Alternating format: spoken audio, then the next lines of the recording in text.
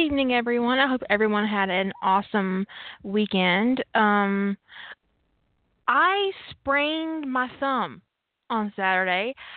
It feels really weird, and I'm having a hard time doing everything but typing.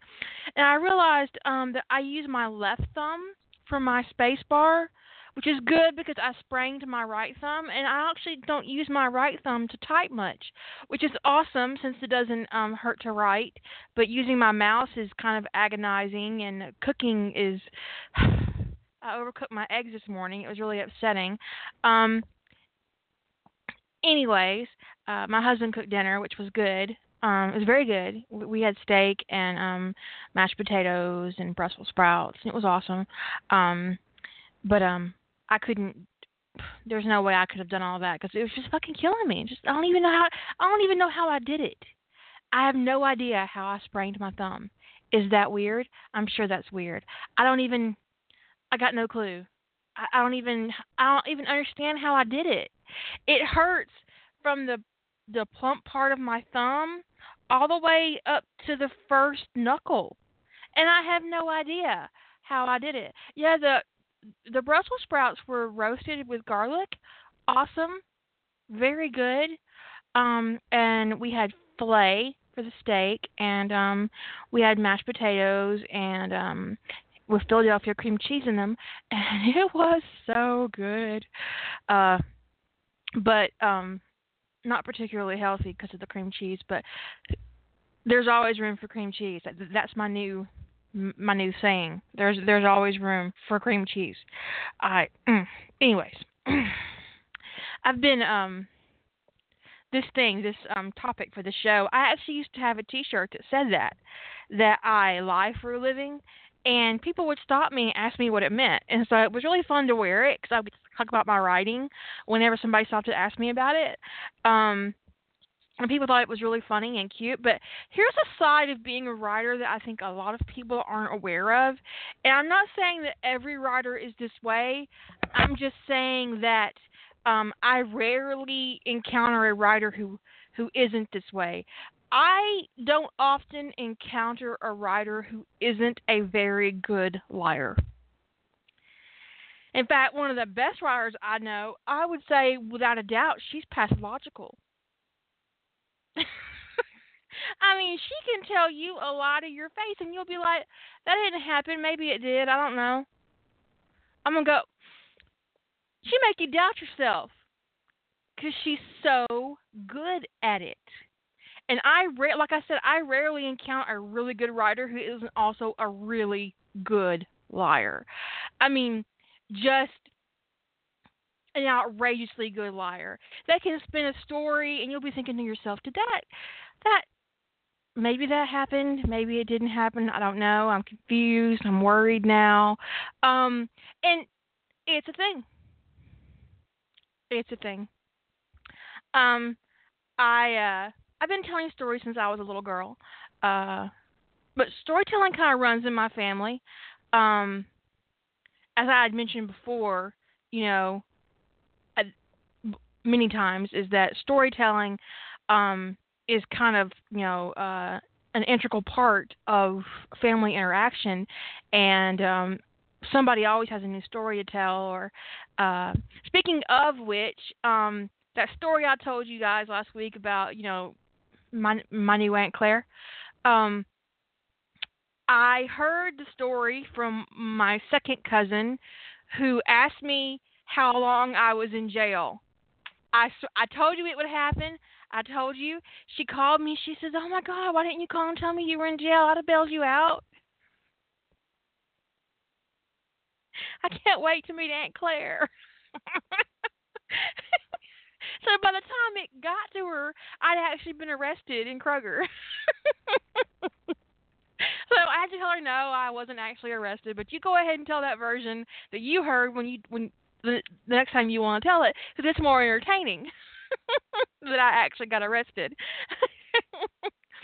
Aunt Claire and I are going grocery shopping on Wednesday. She called, and we're going to go together. It'll be fun. Oh, I messed up on the show. Thanks for pointing that out. Because it's supposed to be 2 hours. Oops. Yeah, it'll turn over. I fixed it. I don't even know what happened there. I don't even know. I don't know how I managed to do that. Once I did it for an hour by accident, but I've never left it at 15 minutes before, because 15 minutes is the minimum you can do a show, or that you can sign up for a show. I can end the episode anytime I want, but when it comes to scheduling, the most you can do is 15, or the least you can do is 15. So anyways, but yeah, so it's already gotten to my second cousin's, and I was arrested and had to post bail. So charges pending.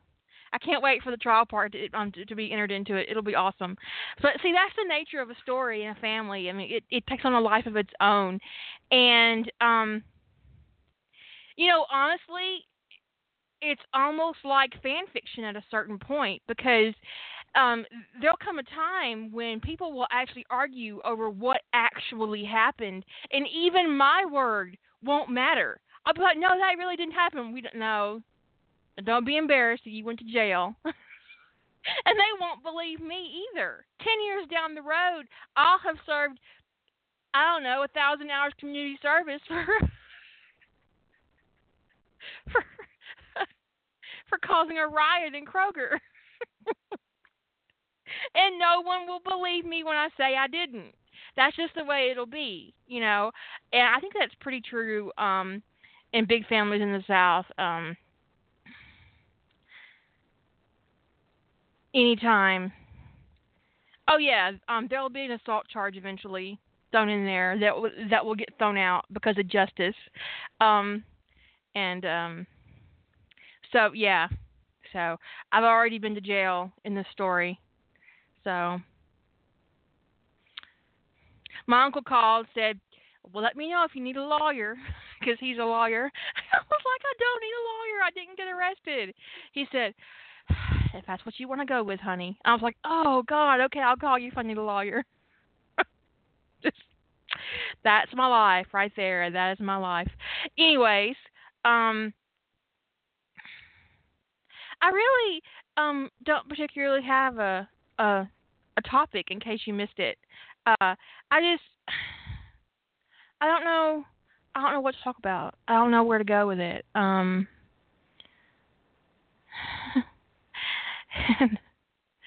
So, well, it's good to know. Dark Sphinx said that region has nothing to do with it. I'm from Canada, and this shit happens in my family. I'm assuming you said shit in those little stars that got uh uh censored. Um, but that's good to know. Because I would hate to think that my whole family is just one big lion pack of people, which is entirely possible, and fun. It's really fun. But the other side of it is you never really know what's true and what's not. And honestly, at some point in my life, they will have told this story so many times that I will begin to doubt what actually happened.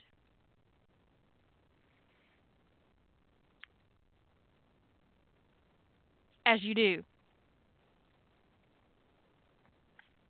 Because have you ever told yourself a lie so much that it starts to feel true? It's like you're brainwashing yourself into believing something is true. Like, I used to work this job and I hated this job. But every day I would get up and say, okay, it's going to be better today. It's going to be better today. And so that was the truth for me, that today would be better. Today would be better. And it was never better. But that's how I got myself out of the bed for that stupid job. Yes, the chat room is censored, and I know that's ridiculous considering. You would think that since I marked my show rated R, that they wouldn't censor my show. You'd be mistaken. Or they wouldn't censor my chat room. They don't care. Um,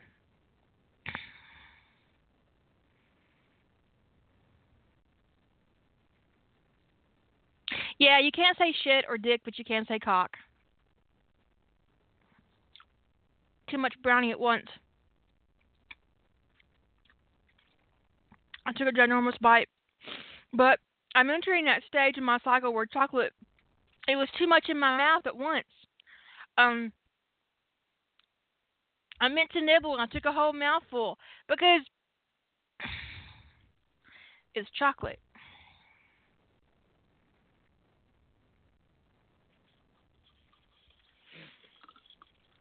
I think if you name your kid Cock, you should end up in jail for child abuse.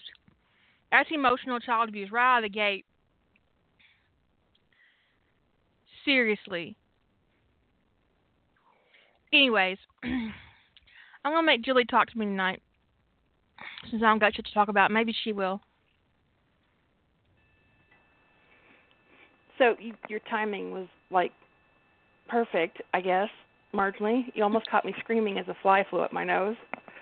That would have been awesome. I totally feel like I missed out. I was like, what the Oh, hell? my life is Who needs hard. a head-on collision with a nostril? That's just not the way life is supposed to end. Oh. Yeah, he's gonna get shit for that in the bug afterlife.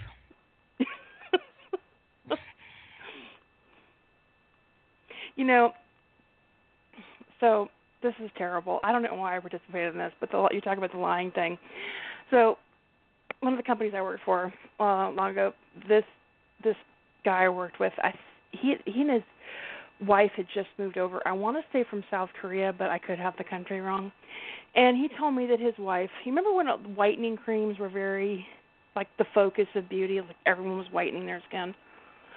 Mhm. So he tells me that she is obsessed with wanting to buy these creams, which I thought was really actually very unfortunate, but that they're really expensive. But he wanted me to help him play a prank on her, to tell her that, now I'm very, very fair, but he wanted me to try to convince her that I'm as fair as I am because of whitening creams and how effective they are. I cannot even begin to tell you why I went along. I said, how am I going to bring whitening creams up in conversation? That's just terrible. He said, oh, trust me, she'll bring it up. She always brings it up. So this is at the company Christmas party, which I was in a small company at the time. We probably had like 45, 50 people at the Christmas party. And he's right. We're like there like an hour when she starts talking about whitening creams. And I get to go on this spiel about, oh, I use those, and I even researched what brands and stuff I used. And I just went on this tale about how they work so great, and, you know, that I'm actually a lot older than I look. I think I was like 25, 26 at the time. That I'm actually like 36 years old, and my face used to be covered in liver spots. Liver spots, and that they work so well, and I didn't have to wear makeup anymore to cover all of these horrible brown spots in my face. I just went on and on and on. And the thing is, everybody in the room believed me. Everybody, and my, and when we finally, the only, and my sister worked for the same company, and she's sitting there just kind of, I told her I was going to be playing a joke on somebody, but I didn't tell her what the joke was going to be, and she's sitting there just kind of staring at me funny. I'm like, how can anybody believe this? But she's kind of trying to keep a neutral expression. And this woman looks at my sister and she says, really? It helped her that much? And my sister goes, she is who she is today because of those creams.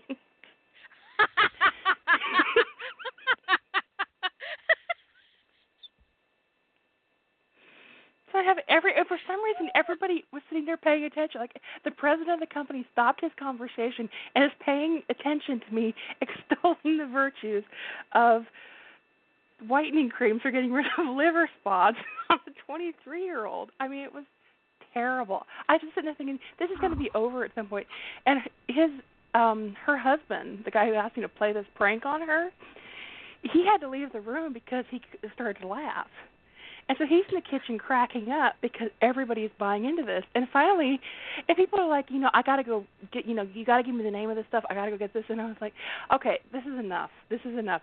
This gag is over. This gag is done. I cannot let you guys all run out of here and spend $150 on cream that I have never touched in my life. It's terrible. I'd have been furious with him if I was her. I'd have been furious.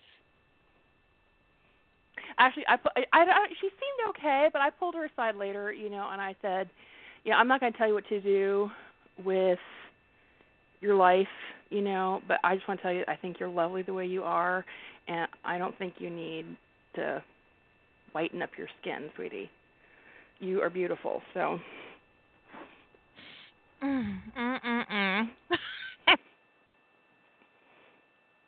Yeah, but when we were kids, I was the designated. Huh? Liver spots at 23. I know, it's terrible. But my boss knew how old I was, but he was actually sitting there questioning whether or not I had lied on my application about my age. And what the ramifications, he told me later, he was trying to figure out what the ramifications would be if he had to confront me, because he said it wasn't the first time someone had revealed something they shouldn't in a public place, about lying at work, and that they had to then deal with it later, right? And I was like, so he's sitting there trying to calculate. He's like, am I going to have to confront her about the fact that she lied on her employment application? I mean, it's probably better that she's older than younger, considering, but. And it's just like, because they had kind of questioned that I was too young for the job anyway, but but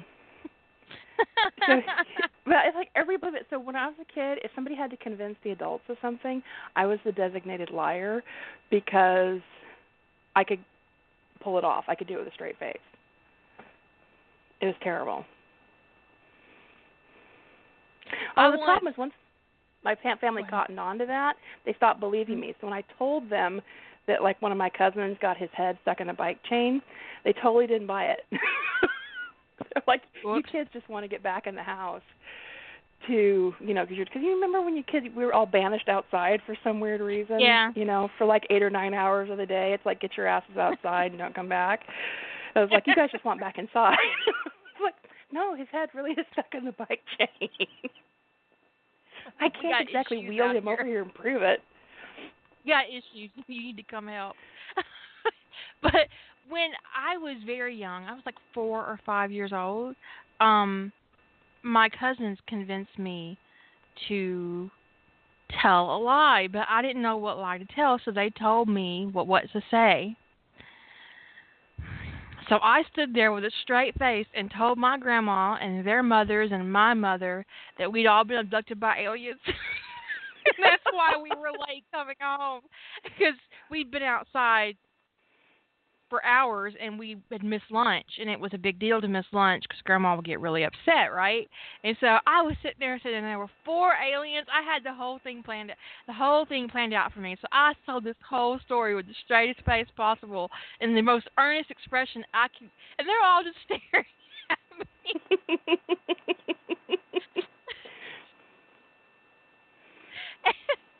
And my grandma says, okay. Okay. She just walked away. And that was it. I'm going to let this one slide because you're so earnest about this. I can't even. But I was like dead serious as I blamed aliens for us being late for lunch. Grandma, I told them that we were going to be late for lunch, and they didn't care.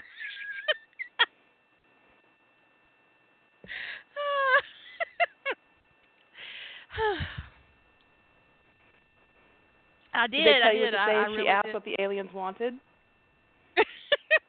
She didn't have any questions. I don't think she could have actually asked me questions without dying. I mean, because you could just sit and I can see their faces in my mind now. I'm thinking, oh my God, how did they maintain that? Because there's no way I'd have been laughing my ass off. Yeah, the Dark Seraphina is saying they blame wild animals in Canada. I'd have been like, the moose did it.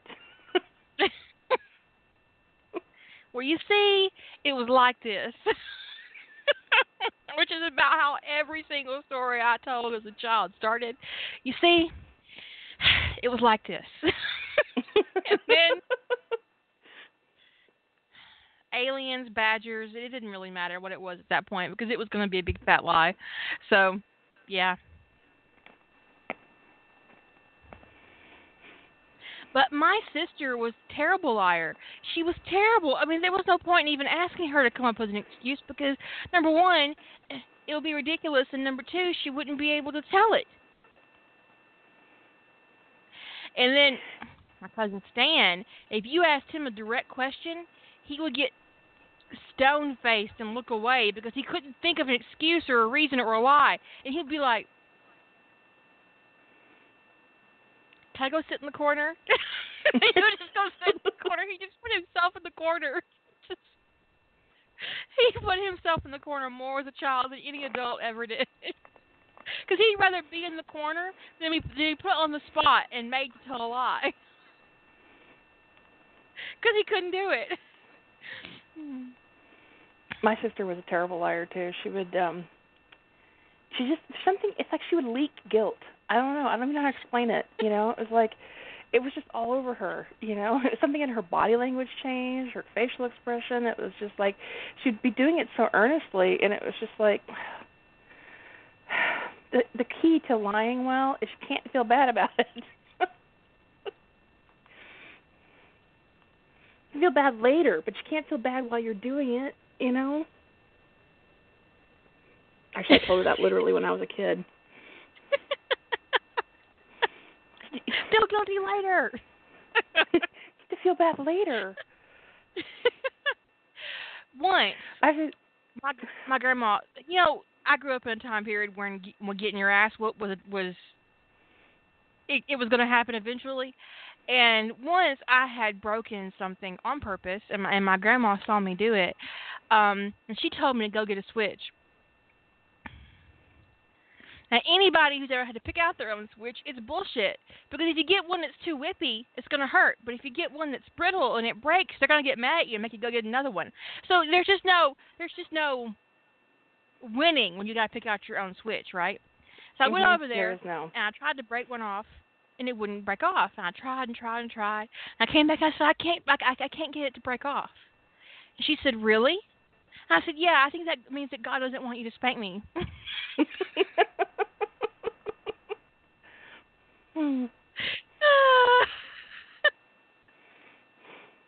And she was like, go to your room. So I went to my room, and yeah, I got out of spanking. Because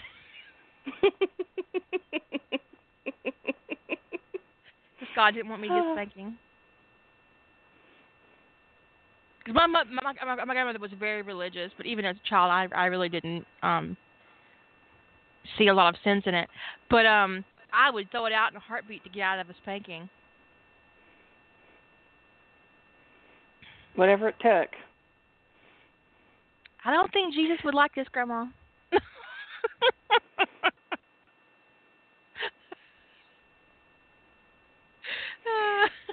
Probably the worst I've ever lied in my life. And it's part of the reason was because I did feel horrible about it. But it was one of those things, it was kind of like a prank, but it wasn't really intended to be a prank, but it kind of got out of control. And it was like massive emotional trauma at the end of it. And you guys are going to think I'm a horrible person at the end of this story. So I think I was 9. I was about 9. And well, I never liked fucked up shit when we're kids.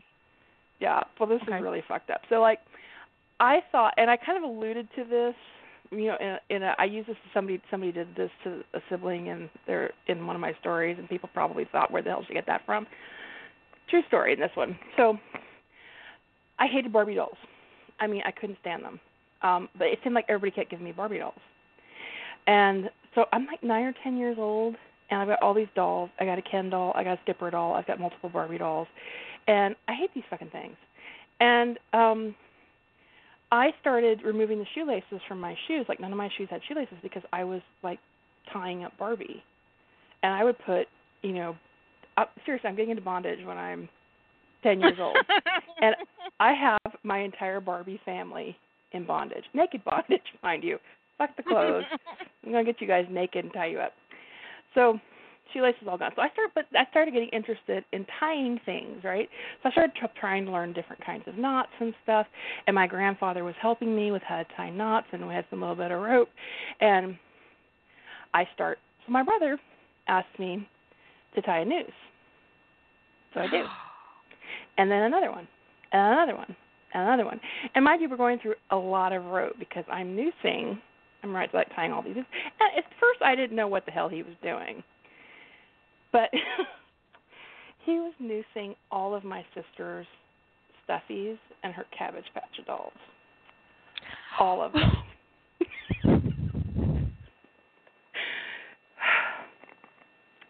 And there's like, I don't know, it was carnage by the time he was done. He's such a little sociopath back then. It was absolutely terrible. There must have been 50 stuffed animals and Cabbage Patch dolls that had been noosed by the end of this whole thing. And some of them he actually got a bunch of them hanging from the ceiling in her bedroom. Oh, So, no. it was terrible. It was absolutely terrible. It was like, I don't know, her bedroom was a scene of some horrible carnage. Did So he lynch? she, Did he lynch your Barbies too? No, he didn't lynch Barbies. My sister didn't have Barbies, so and I wasn't letting him. Nobody was opening up my Barbie dream castle and finding Ken tied to the Barbie dream bed. That was not happening.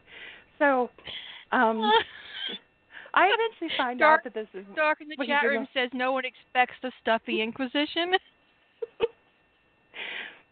My brother and I were just. So we get to. I finally go check out what he's doing with all these nooses, and I was a little bit. And I have like no reaction to it, but like, huh. And mind you, I'm in trouble because there's now no robe. This is unfortunate. Gone through all of my father's rope at this point.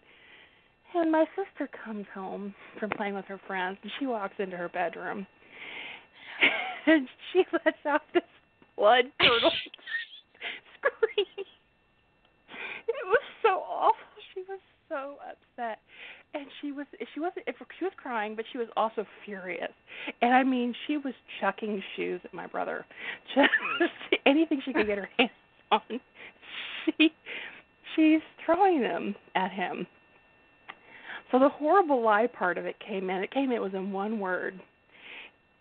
I was asked, "Did you help with this? Were you part of this?" And my no was the least convincing thing I've ever said in my entire life. No. No. Well, it depends on your definition of part of. Just awful. Yes, did I tie the nooses? Yes. Did I know what he was doing with them? No. It was just terrible. My sister still has not forgiven us for this, by the way. But I'm also like immediately reminded of that little girl in that movie, Meet Me in St. Louis, the one that buries her dolls. They all die of terminal diseases. Tootie, her name was Tootie, and she buries her dolls in the backyard, and there's a little there's literally a little cemetery of her dolls that she's had die of terrible diseases, and I think they're going to move, so she insists that they all be dug up so she can take all their dead bodies with her. God, we were quite that bad. Meet Me in St. Louis. That's wholesome family fun for you right there. We were the original wild children, especially my brother and I. And my sister just got the bad end of it. She was just close. She was far enough away from us in age. She's 3 years younger than me. Far enough away from us in age that she didn't quite gel with us when we were really little, but close enough in age that we're still in the same age group, So it was just the things we put her through. So whenever these things come up at family functions, the death glare still comes out. It's like, okay, she hasn't forgiven me for that one. It's been 35 years, but I'm still on probation over the dolls. I tell you guys, you're going to think I'm a horrible person by the end of that story because I noosed all of my sister's dolls. I don't know that I blame you for that. I mean, you were just doing your thing. You were just doing you. He was the one with the nefarious purpose. Oh, he was. That's definitely how I would have spun it. Look, I'm not a sociopath around here. I was just tying knots. I'm not the one that lynched her entire doll collection. He needs therapy. I just had a hobby.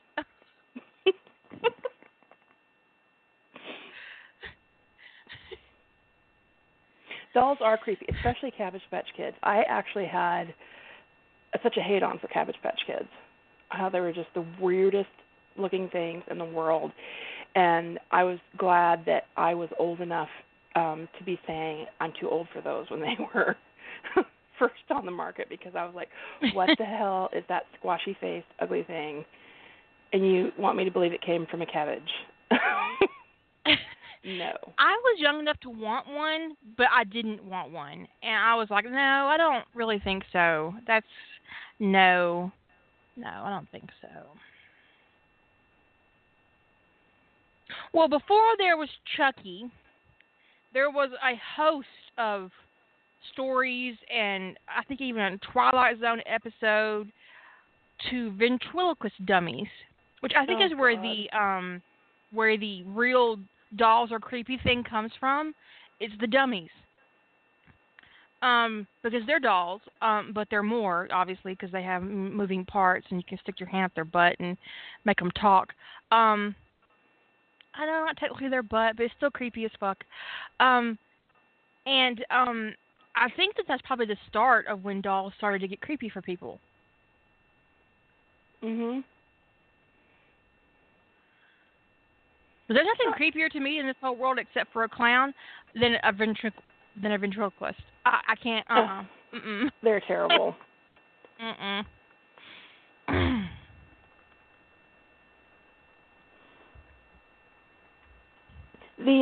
I don't know if anybody watches Face Off. But they did an episode. It was I managed to get through it, even though I hate clowns. But they did an episode of creepy clowns, and the method of death had to be incorporated into the makeup, the final makeup. And the one that won, as I recall, wasn't just a clown; it was a doll clown. Ooh. Which is like the worst of the worst. What's the worst thing? A dead doll clown. No.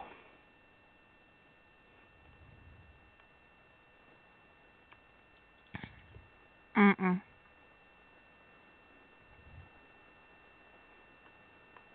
I love Face Off too, but I have to warn people away who are not into clowns away from that episode, because it's just, oh. Mm-mm. Someone asked if I remember when Cabbage Patch Kids came in a cabbage head. I actually don't remember that. I don't either, and I was really glad that I didn't. I'm not sure how I appreciate being reminded.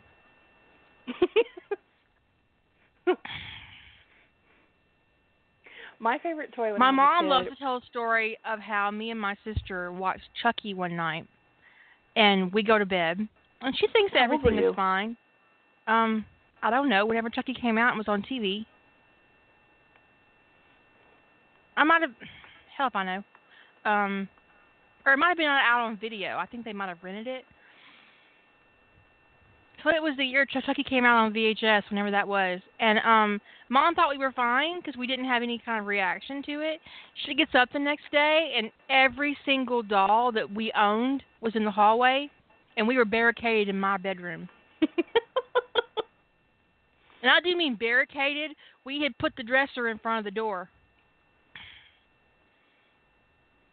Now, how we managed to do that, because we couldn't move it back out, my dad had to climb in a window to get us out of the room, because we couldn't put the dresser back. It just wouldn't slide the other way for some reason. we couldn't get purchase on it because it was up into the corner behind the door.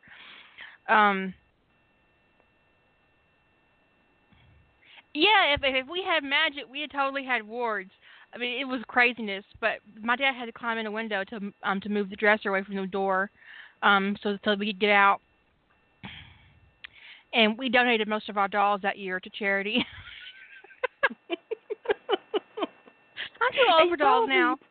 You probably never wanted them anyway, and you're like, now I've got a great excuse to get rid of them, because like kids are traumatized by dolls now. It's not that they didn't like your gift, but they watched Chucky. Yeah, my sister's daughters have a whole collection of dolls, and sometimes you walk into their room because they share a room. And there's 3 of them, and you know they're 8, 12, and they're 8, 10, and 13.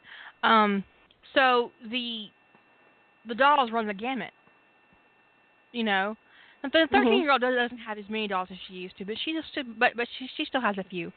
And it is creepy as fuck because they'll make up their beds and then put the little dolls in a row on the back of the bed up against the wall on all 3 beds. Yeah, that's not a room I'd want to go into. And I'm like, first time I went in there, I came back out. I said, no. My sister said, what? I said, have you looked in there recently? Because she had rearranged the beds so they were all up against the wall, right? The same wall. So you walked in and all 3 beds were up against the wall right there, foot to front. And it was just like a big, and they were in rows. So the little one has a whole bunch of dolls. And she walks in and she went, oh, Jesus, and came back out. She said, I had no idea they were doing that with their dolls. And she shut the door real quick. She says, uh-uh.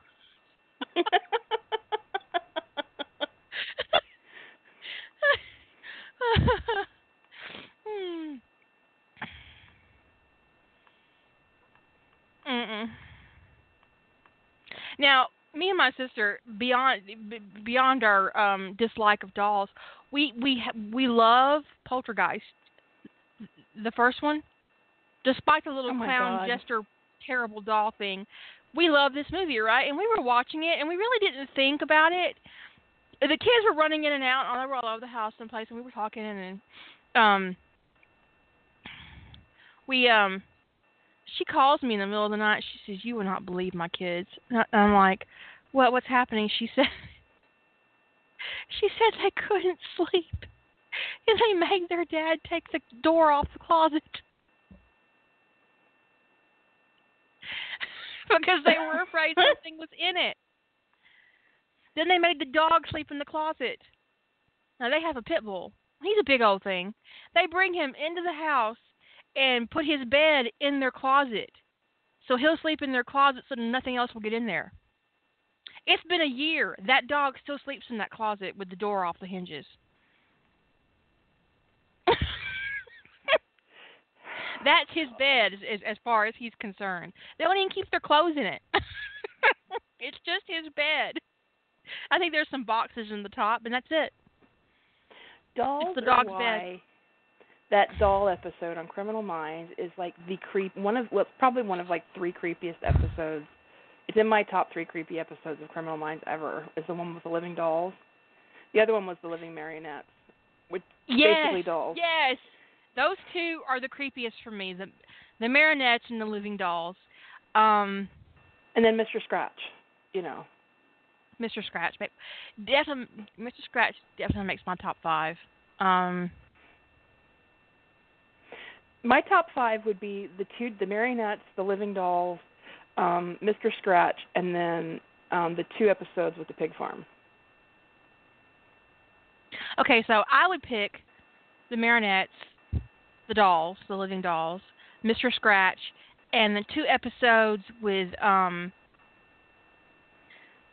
the guy with the split personality that's himself and his dad.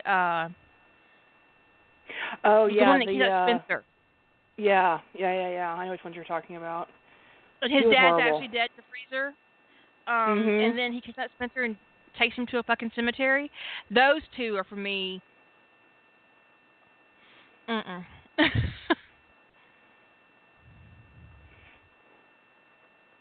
Hankel. Thank you, Willow. Tobias Hankel. Tobias Hankel. Those 2 episodes and those 3 I mentioned are my top 5. And really, anything that Matthew directs, it's like he goes through all the scripts and goes, okay, this is the creepiest one, so I'm going to direct it. Can I have this one? And they're all like, yeah, dude, it's really creepy. You can have it. The pig one is horrible. I mean, it is truly, genuinely horrible, but I don't think it's creepy to me. I mean, it's not creepy because I've read it. It's not even, well, it's been done. I mean, that's actually based in reality. That has happened more than once, that pigs have been used that way. So I don't see it particularly as creepy. I see it as one of the more realistic Criminal Minds episodes, but I don't necessarily see it as, I don't know, it just didn't strike me as creepy. I don't know why that one bothered me a lot. I think it was that moment when they found all those shoes. The shoe part, yeah. I was like, it's pretty horrific. Yeah. Oh. pretty I horrible. can't deal. Yeah. Okay. So don't want to give everybody nightmares. So no more clowns. No more dolls.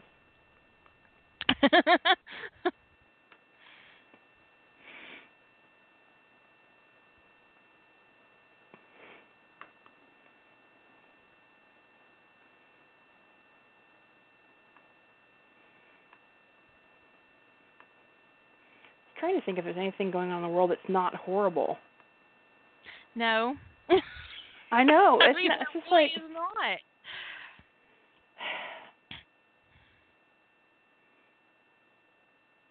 I posted a new prompt on the workshop forum for those of you who are interested in that. you did. I did. It's called Revenge. Oh, revenge. That's a good subject. Yeah, I've already written one. I'm fixing to start beta. I'm fixing to do my own personal beta on it, and then I'm going to post it. And I've already got idea for another one.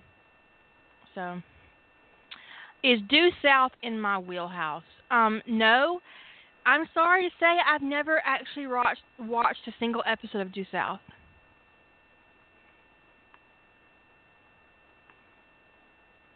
I think I've seen an episode or two. The delete date for Rough Trade is October 1st. Just remember. You can always find that information on the front page. If you look, it has all the dates for deleting throughout the year. If that's a problem or an issue that you have. I am 200 members away from 13,000 on my main site. If that's something you'd be interested in knowing. It's like 200 of you. Get out there.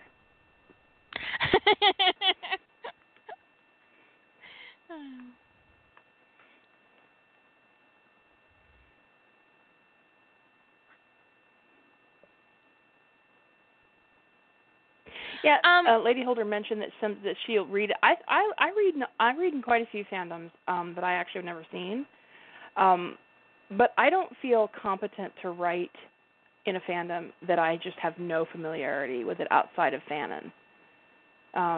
That's just, I know some people can do that. They can pick up a fandom that they only have fanon knowledge of and run with it, but it's not something I can do. So I've read more Due South than I've even seen the show.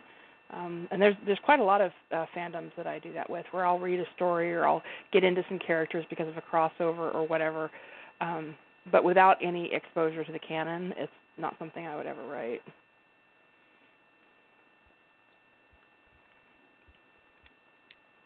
She stopped talking when I had a mouthful of brownie.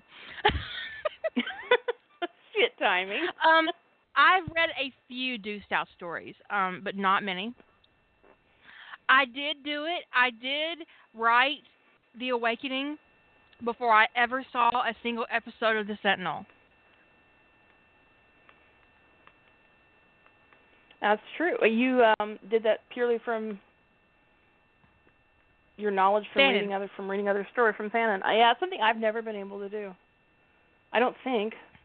Flailing about here mentally. I have plenty of people that would tell you I didn't do it successfully. Oh, fuck them. For all that you wrote Blair completely different, you had the essence, completely different in his circumstances and how they met and all that stuff.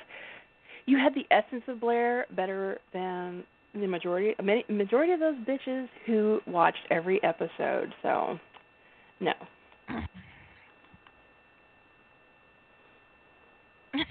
Get the double bird. Yeah, I have to be careful though with my double birding because my poor thumb is sore. You know, I have to be careful with my double birding. There's a whole segment in the Sentinel fandom that thinks that Blair should be written as a 12-year-old girl. And if you stray from that, they get really bent out of shape. And I didn't know this until after I'd already done it. And if I had known this, I'd have still done it, but I'd have put more effort into it. I'd have put my back into that shit if I'd known. Because if I'd known that, Blair would have topped in The Awakening. I'd have really put a lot of spite into pissing you bitches off. I wish you told me more. I decided this week that to me, I've like the designated crier, the cliche 12-year-old girl, that whole thing. I thought was my biggest pet peeve. I've decided it's actually infantilizing characters. That's actually I don't run across it very often, but every once in a while. And I don't mean infantilizing like fetish, like the fetish thing. I'm talking about constant crying, need for cuddles, like taking the designated crier to a baby degree. It's like a toddler who's teething or something like that. I started reading a story this week, and I was like, what is going on here? What the hell? Everybody is a baby. There's like one not baby and two babies. I'm like, I cannot tell you how many NCIS stories I have closed because Tony bursts into tears. Yeah. Or he throws a dramatic drama queen fit. And what bothers me most about these stories is they're written by people who'd be the first one and probably did join in on that bandwagon of bashing that one author for writing him as a Navy SEAL and writing him out of character. The same ones that did that shit to that writer are the same one that writes Tony like he's a fucking 4-year-old. Mhm. I got called. And if you're one of those the, assholes that ran that author out of fandom and you don't write Tony as a toddler, feel free to let me know. Email me. I'd love to have your name. Just saying. I would indeed. Because we've talked before about Tony throwing tantrums when we don't like it. That it's out of character. It doesn't make any sense. Tony's really, for all that he's very expressive, he's also very emotionally reserved with anything that's real and important to him. That's Tony canon. That's the way he is in the show. Even with the fact that he's the most schizophrenic character in the way he's portrayed on the show, he never is forthright about the things that bother him. Anyways, we've never been shy about how we feel about Tony having tantrums. So someone called me on that on my one of my EAD excerpts and said that I had written Tony having a tantrum and how could I bash other people for doing what I have done. Well, what? I wrote. It's sort of. It could arguably be like a little standalone short, but it really was intended to be the start of a story.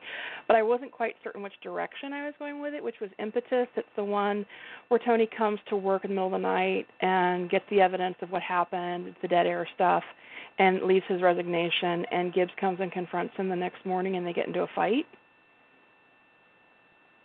That's an argument, not a tantrum. Yeah, so that they interpreted it because Tony got angry and expressive and yelled at Gibbs that he was throwing a tantrum and that I was writing what I criticized. And I was like, and they called me a hypocrite. And I was like, oh, fuck you in your eye, whoever you are. I don't think that means what you think it means. Exactly. These are not the droids you're looking for. I'd be more than happy to show you a whole bunch, but I can't because that would be author bashing. But if you take your ass over to fanfiction.net, you won't have a hard time finding a story that has Tony throwing a genuine toddler-like tantrum where he cries and throws shit and blames everybody and whines because he didn't get invited to dinner.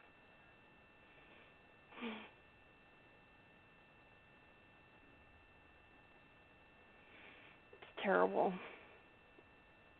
Now, granted, I do agree that her not inviting him to a team dinner was petty and mean. Mm-hmm. But honestly, I think that's the most in-character moment we get from Ziva. Mhm. The person who needed to deal with that, from my perspective, Tony could deal with that in a couple of ways. One, he could come at that situation and just confront it with Ziva, which I don't think he would do publicly, and just say, I don't know what you're trying to pull, but do you really think I care? Or just say something. But the person who really makes the most sense to deal with that is Gibbs.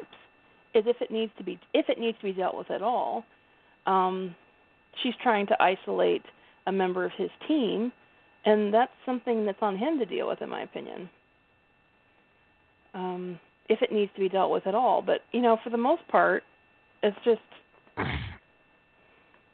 it's so high school, But I've seen a lot of writers take that moment, that small, petty moment, as an opportunity to turn Toni into a complete and utter drama queen.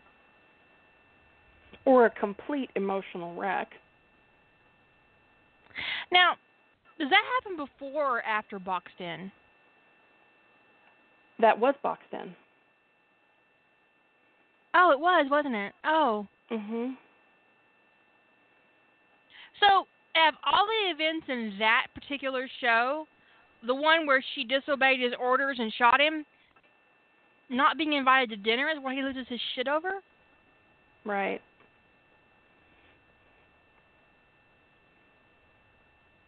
So, with the crying thing, I don't want people to get the wrong impression. I had Toni cry in like 3 or 4 of my stories at least.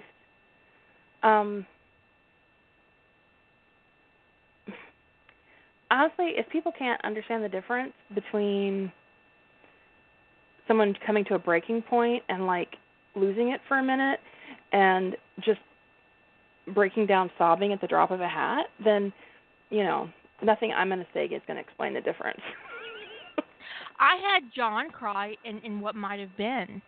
In the very first, not the very first, it was in the episode where Rodney was kidnapped. And it's a very small moment. It's very low-key. And if you don't read carefully, you'll miss it. And that's the point, because that's part of his character. I mean, he hides his face when he does it. He doesn't want... It's a very emotional moment for him. And they never speak of it. Because it would make John deeply uncomfortable. And that's, I don't know. I mean, I think anybody can be pushed to tears. Anybody, sometimes it's from relief. Some people get teary just when when it's over and they're relieved that they survived and their eyes get a little wet. Whatever. It happens to everybody. Or the Seahawks lose. There are strong feelings there. The Seahawks lose. But it's like there's a difference between someone who is just a relatively strong character who just has no ability to regulate their emotions. I mean, when I see that, I actually kind of want to go, are they have some kind of hormonal imbalance? Because that's the only thing I can attribute. He's out of there. Yeah, I'm a crier on my period, which means I have a hormonal imbalance at that point. Because come on now, or when I get really mad, I cry, and then I get mad. I'm frustrated because I'm crying, which makes me cry more. But that's part of my personality. That's just part of who I am. That's not part of Toni's personality. No, he's so contained with the emotions that matter. I am super, super emotional when I'm mad. When I'm hurt, I kind of shut down. But when I'm mad, I cry. I do too. I can get so mad that I just... The last time I got called on is, will you stop crying? It's not going to solve the problem. I said, I'm not crying because we're fighting. I'm crying because I'm frustrated that I can't kill you.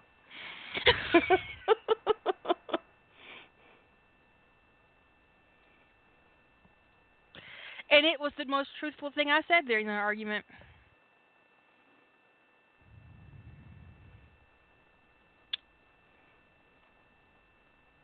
It's still upsetting that I couldn't kill him. Truth be known. I ain't mad. Now. But I still regret that he's living.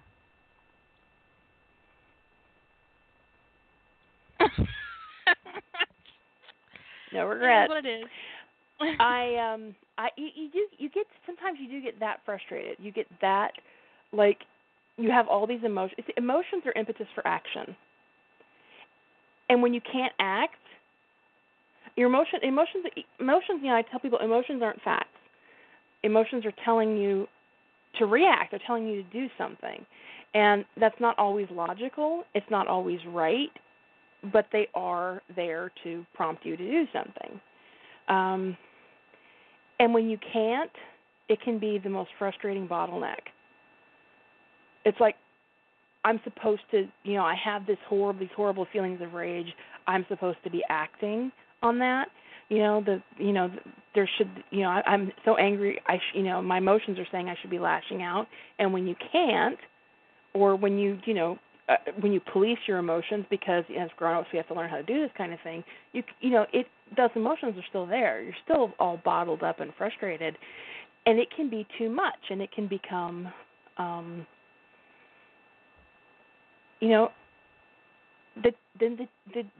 those tear glands start to work, and you just have no control over it.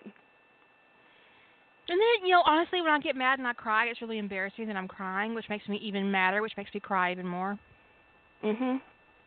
Like, oh my God, I can't believe I'm crying. Sometimes, this is horrible. Sometimes when I get really, really, really embarrassed, which almost never happens to me, but like really, really, like so embarrassed, like you can barely function, I actually will, like my eyes will start to get wet, and I'll get that kind of tear response going on, and I hate that it's over embarrassment, because it's not like I feel so awful about it or whatever that embarrassed me that I'm driven to tears. It's just something about that not being able, because something about embarrassment is just something you can't get out, and when it's really frustration. Intense, when it's really intense, it's like, oh my God, I'm gonna cry, and then it's like I don't want to cry. That's even worse. It's like more embarrassment because it's like just terrible.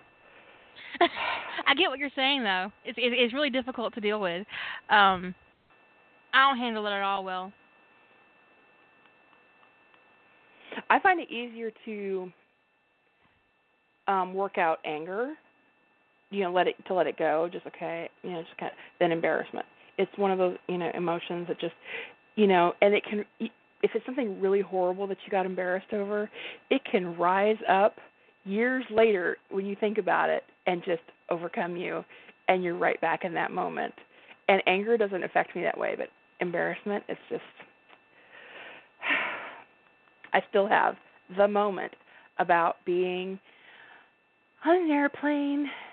I was 13, I think, maybe 14, and my skirt was tucked in my pantyhose, and oh, no. I got from the bathroom at the back of the plane all the way to my seat at the front of the plane, and no one said anything. I mean, it's been 30 years, and I still am horrified by that memory. I'm horrified on your behalf. You know what I hate? I hate secondhand embarrassment.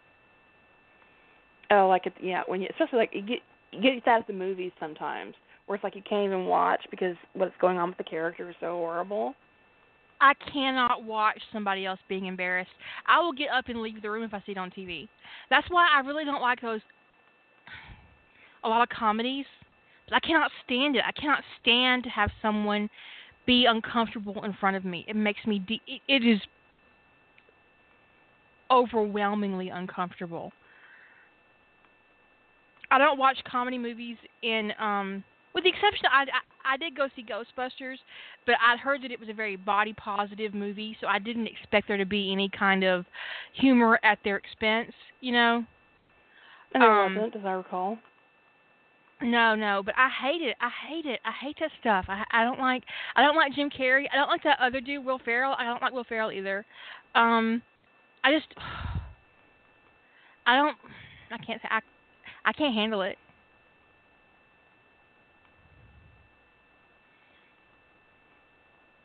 It makes me deeply, deeply uncomfortable.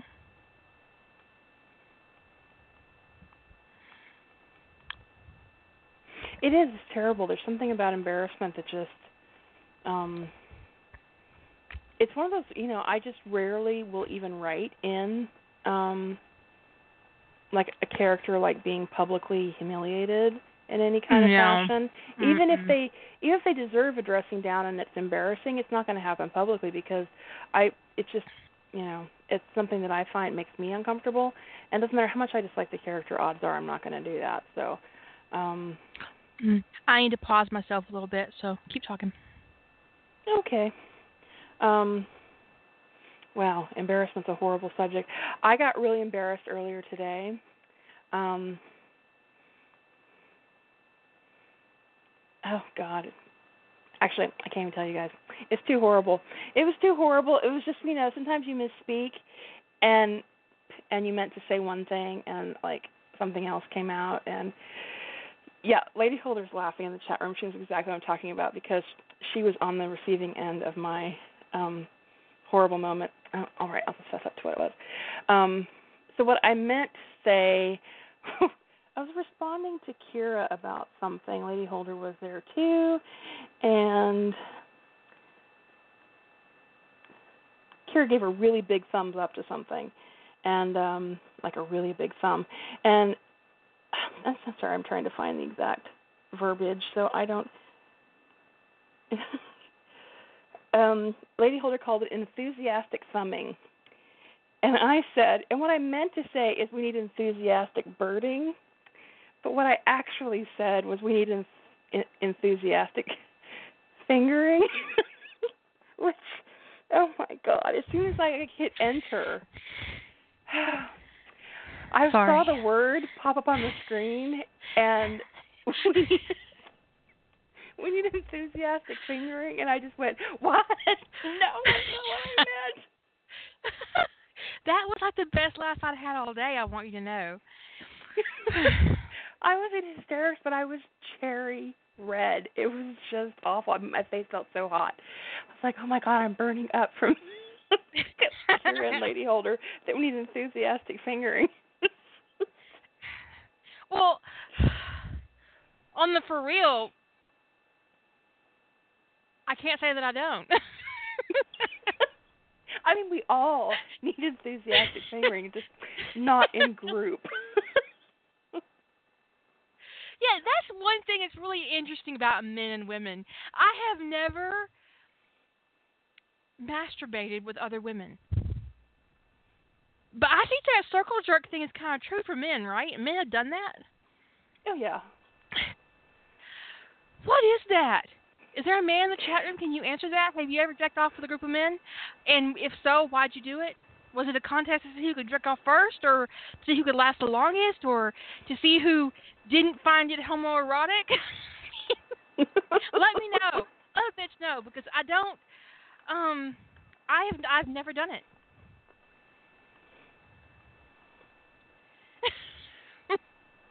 So I'm just curious.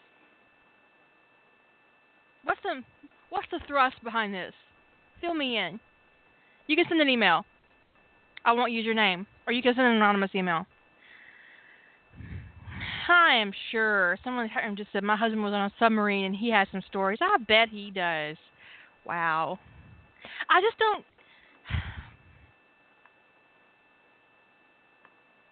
Men will compete over anything. I think that's the takeaway from that circle jerk thing, is that men will literally compete over anything.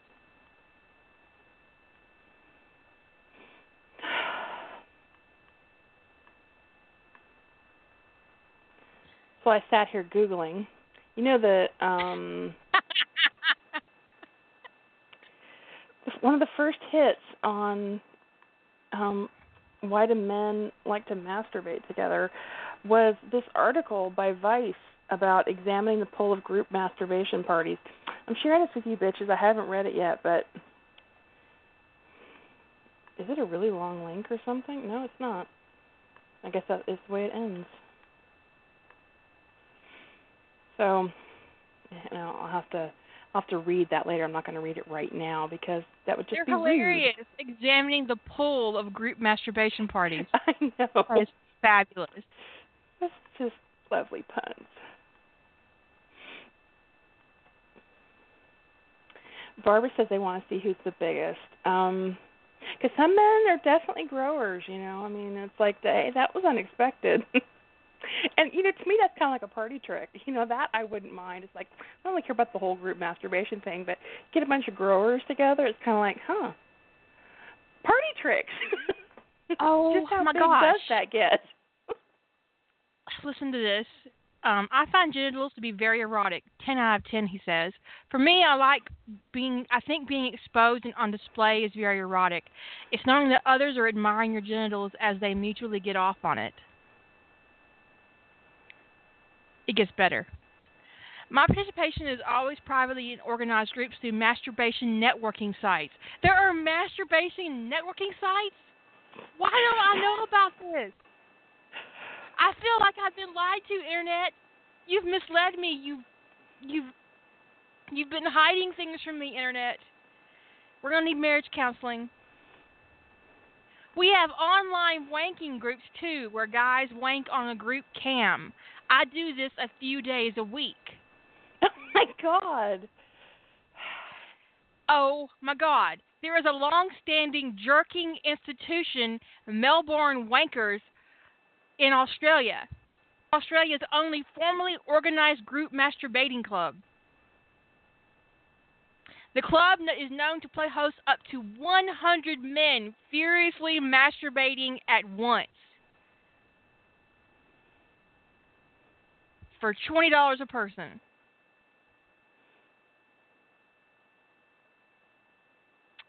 For the $20 admission fee, participants have access to a bar, towels, lockers, lubricant of choice. Grapeseed oil is freely available in squeeze pack form. Who knew that? I don't even. This is not even gay. No. 2/3 of the participants in Melbourne Wankers are married. The versatile husband, the so-called guide for men in heterosexual relationships who are interested in sex with other men, explores how these men make the decision to have sex with other men. So does this circle jerking count as sex with other men?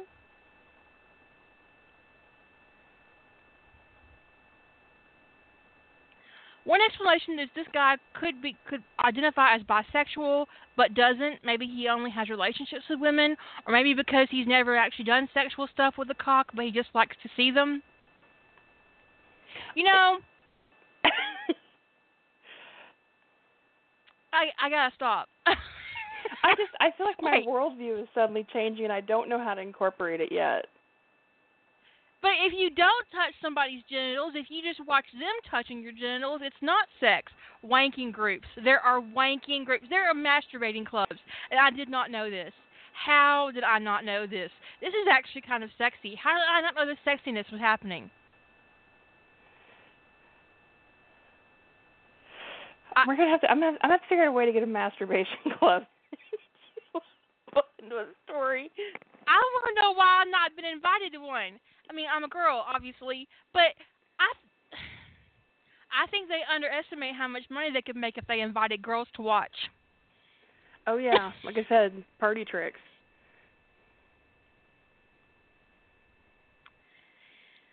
If my husband said that to me, Jeep,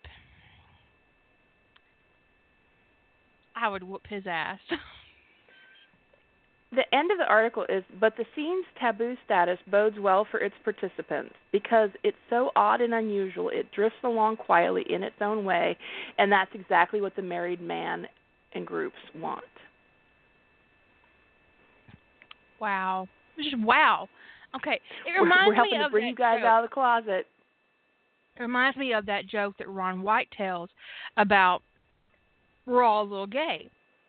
And he told his cousin this, and his cousin says, I'm not gay. And he says, oh, yeah? Do you watch porn?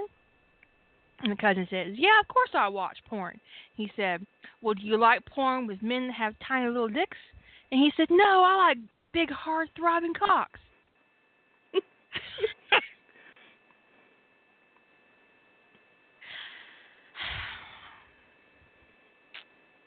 apparently we're all a little gay. We're all a little gay. But you know, it's really interesting because in het porn, you don't see guys with little dicks. At least I don't. I mean, I can't even pick out one where the main guy getting all the pussy has a small penis. I'm thinking. Well, I read a story once where, and I kind of questioned myself afterwards, but the protagonist in the sex scene, which there's been no mention of genitals up until this point, and I think the story would have been better without a mention of genitals. His penis in the sex scene was, one partner gets a hold of the other partner's short, slender penis, and that's the way it was described. Those words, short, slender penis, and I went, what? And I stopped. I couldn't go any further. And I went, I think I'm skipping the sex scene. And I kept seeing mentions of the size of this smaller penis throughout the sex scene as I was skimming down. And I thought, I'll just go on and keep reading the story. And I try to keep reading. And now all I can think about in the rest of the story, I was stuck on short and slender. I was like, what was it, a pencil? Like a pencil nub? I don't understand. And then I was like questioning myself, I'm like, why did that matter? Why did that? It's just, I don't know. In our erotica, we just typically don't fetishize. I think there are some stories I know that do clearly this was one where it was fetishizing small penis, but it wasn't my particular kink. But it did give me a moment to pause and go, this, I kind of had that moment, that rational moment, and I'm telling myself logically this shouldn't matter, but there's this, screaming voice of preference going, it does matter. Size matters. Of course it This matters. is my porn. I get to have a choice. I had a friend get really upset with me once for saying that I thought size mattered. And the thing is, and it goes like this, I am entitled to have a preference about the size of the penis that enters my vagina. That's right. And that's what I told him. I was like, this is my preference, and I'm entitled to it. You have no right whatsoever to be insulted by it. It is not a criticism of your penis. But he said, well, if you saw my penis, you probably wouldn't want to have sex with me. I said, I already don't want to have sex with you. The size of your penis has no bearing. I've not seen it. I don't care. I don't want to have sex with you. If you had 9 inches in your pants, I still wouldn't want to have sex with you. So the size of your penis is actually irrelevant.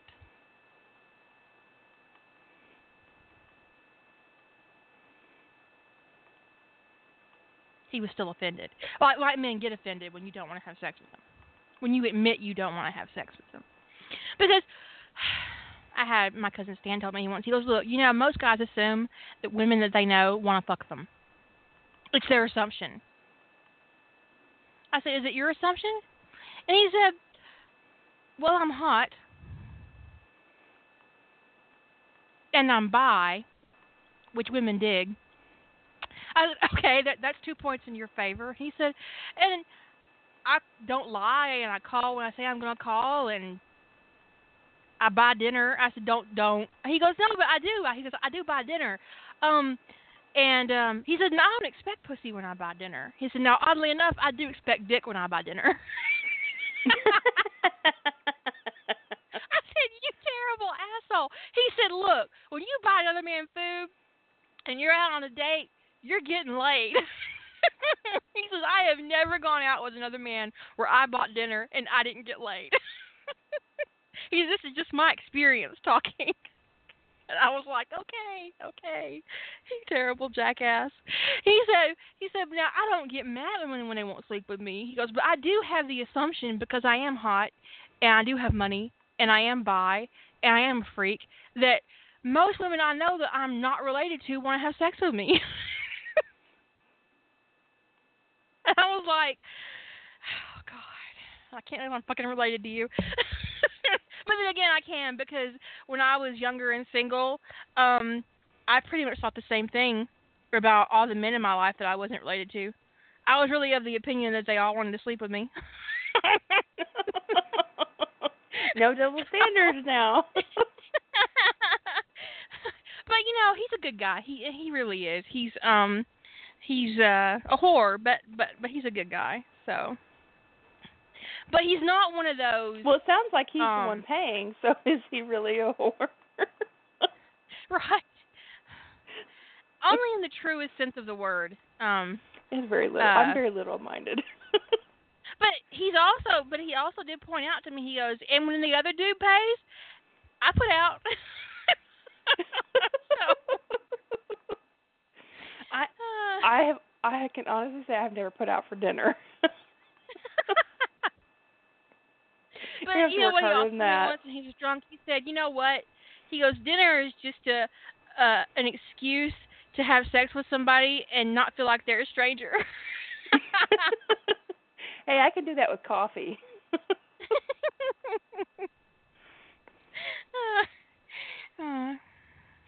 It's weird. I was sitting here thinking, of all the men I know right now, not men I used to know, but like right now, there's not a single one of them I want to sleep with. There you Whore go, is guys. a job, slut is a lifestyle. There you go. Now we know. Headcanon accepted.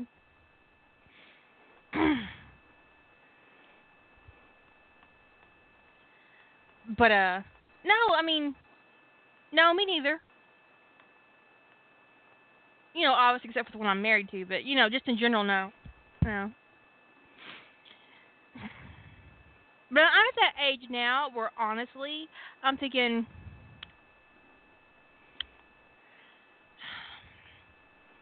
sex and shower or sleep. And sometimes sleep wins. I'm like, and if I have sex, I have shower, then I'll be hungry afterwards, and I might have to have a sandwich. But I can just go to sleep, and I don't have to deal with any of that hassle. Just saying. Yeah, sleep is winning more often than not.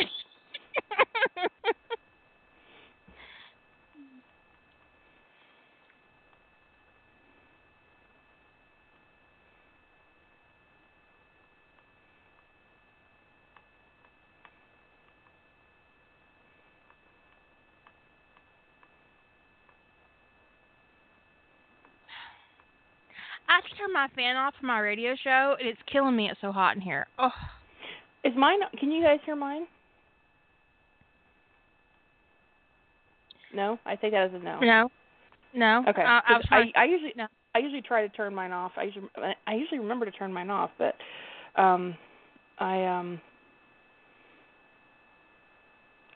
well, you put me on right after I got the fly out of my nose. It's a little discombobulated, so. Well, mine's loud, so I have to turn it back on. So I have to turn it off because it drives me crazy on the feedback when I listen to my shows every once in a while. Yeah, well, it sounds like a wind tunnel. Yeah. It drives me insane. It was hot as hell today here too, and yesterday I didn't realize we had a big temperature spike, like 20 degrees. Overnight, it was like in the low 70s one day, and the next day it's 91. It was like, oh. And the thing is, I hadn't looked at the weather, so I didn't know it was coming. So I had the doors open, windows open, like I usually do, and it's like 2 o'clock in the afternoon, and I was really intent on something, and all of a sudden I'm like, I'm dripping sweat. What the hell? Am I having a hot flash? What's going on? And I realized it, and so I get up. I'm like, oh no, it's like I don't either. And I couldn't tell. I'm like, am I having a hot flash? Is it hot? And so I checked the weather, and it was like 91 degrees, and I was like, oh, what the hell? Yesterday it was like 72. I don't get it. So I have a question. Mhm. Would you consider Ginny Weasley a major character or a minor character? Minor. Okay. Guys in the chat room, what do you think? Major or minor?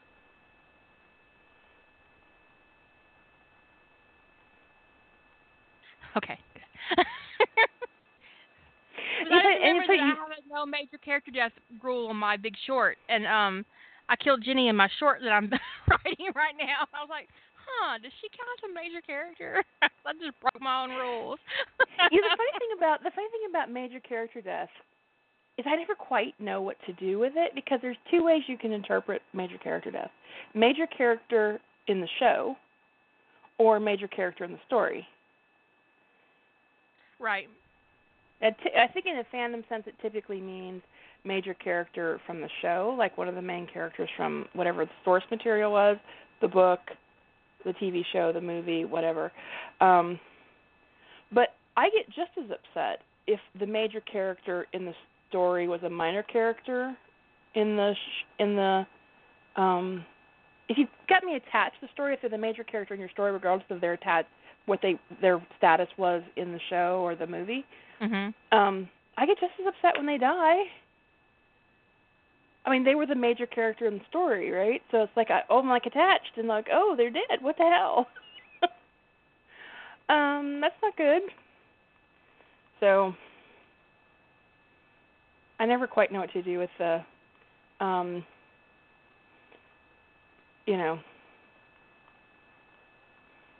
do with that. So like, there's a story I'm working on where Ziva's gonna die, and I'm not sure if I disclose that as major character death, but she plays a very small part in the story, or disclose it as death of a minor character. I don't know what she's like. Well, how do I work for that? Because she's not major in the story, but she's definitely a major character from the show. Ziva fans should not be reading my shit. I'm just, that should just... Ziva dies in your warning. Let's decide if she's a major or minor. Ziva dies.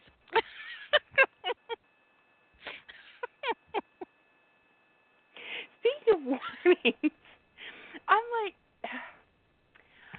I've been working on my plot for my November story, and I decided to take a look at... I was like, well, what are my warnings going to be on this? I don't know why I started thinking about the warnings, but I did. I started thinking about the warnings. And the warning list got to be ridiculous. And I was like, do I need to warn for that? Yeah, probably. And it was like, mass murder, violence,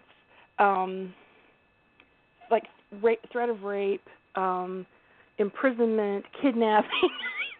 Like, the story isn't as dark as my warning list is making it out to be. But I started writing this, I'm going, what the hell am I writing? Just trying to come up with a list of warnings. I was like, well, I probably should warn for the mass murder. Yeah, that's probably a good idea.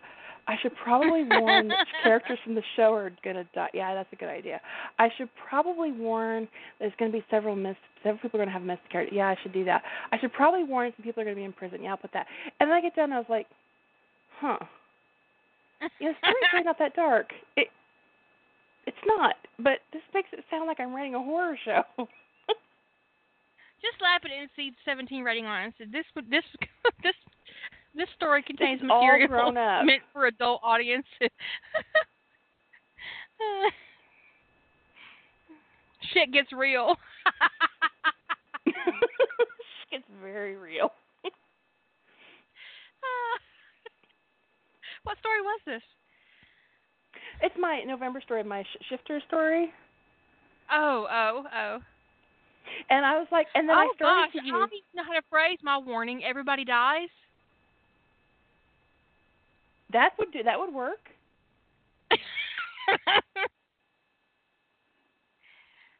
I do wonder if I should warn for body dysphoria.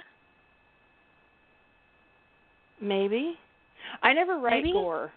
I don't ever write gore. Somebody says I should warn if I got gore in there. I never write explicit that way. Like either. No. But I probably do need to warn for well, it's an apocalypse. There's an apocalypse. But you could just say it's post-apocalyptic, and if you can't figure out that bad shit's going to happen, or did happen, I don't know what to do.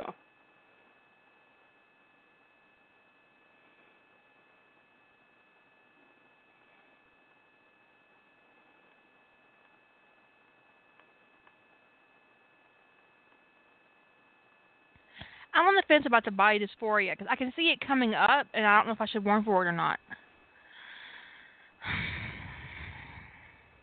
I don't think it's something that I would warn for. But, it's one of those things where you could say if you're an especially sensitive reader, you can write me and I will give you a more explicit list of warnings. I don't know. Like, I don't ever, like, okay, seriously, MPreg is not something I normally warn for, but I will put it in the category because it's a niche kind of, category that not everybody wants to read. But Tony's not male in the story, so I don't have to tag it as MPreg, and I'm not going to, and I'm expecting an epic shitstorm over it. You're going to write Girl Tony? No, he's an Omega. He's an intersex. He's third gender. He's awesome. Got a dick and a vagina.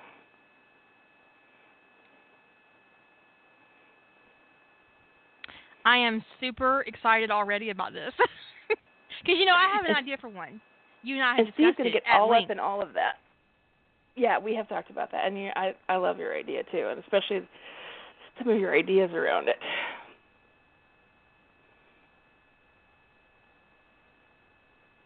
No, Tony. No, he's going to have. I don't think body dysmorphia actually qualifies. But I have some issues about whether or not. Well, what do you mean you're not excited about my story? What the fuck? They haven't heard your story yet. How dare they? How dare you, Zan, not be excited about all my shit? You shouldn't even have to know what I'm writing to be excited about it.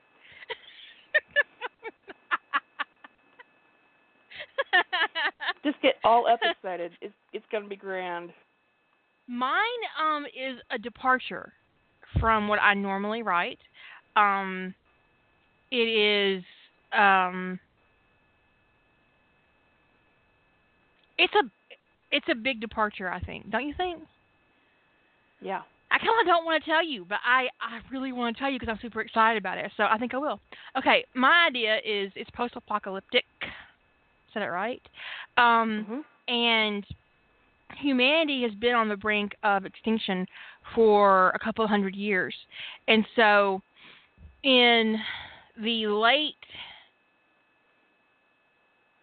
around 2030, they started harvesting people, their mental mindscape, so to speak, and they're holding them in big data banks.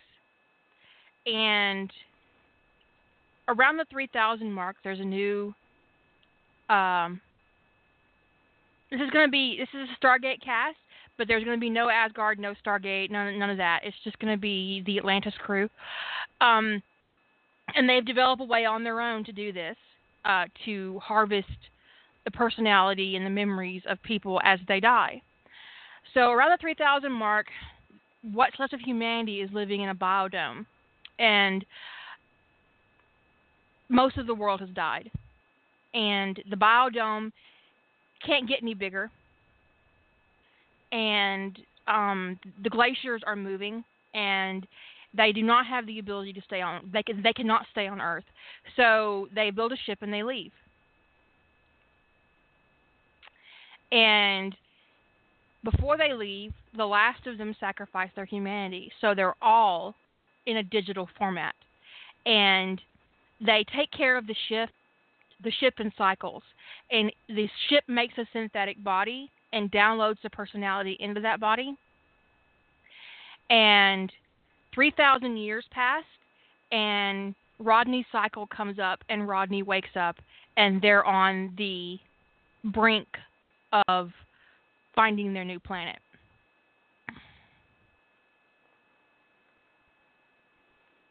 And that's what my and Rodney has to pick his team to explore the new planet and to find out if this is going to be their destination or if they're going to have to start over and pick out a new target.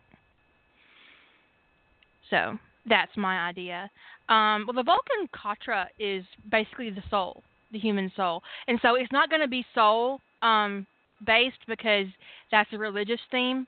So it's going to be a digital imprint of. It's going to be so epic. So, yeah. And my story is called Synthetic. I am still flailing about for a title. I've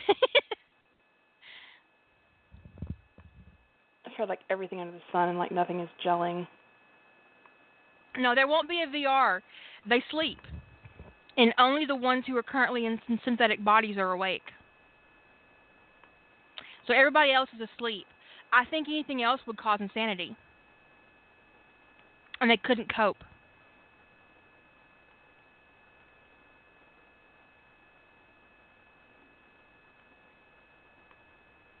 Because it's a very long trip where they're going. Right, because it's 3,000 years from Earth to their new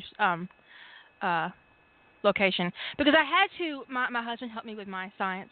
I had to pick a method of travel that would keep them safe, keep them ultra safe, because they're it.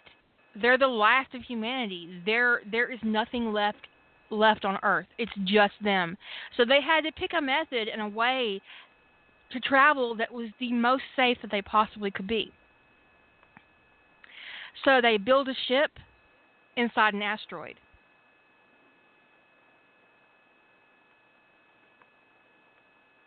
And that asteroid keeps them safe. And they're directing the asteroid through ion propulsion, which is why it's taking so long. Because they're only traveling at 1/4 the speed of light. And that's what's keeping them safe until they reach their destination. And once they get there, they're going to break the asteroid away and just have their ship.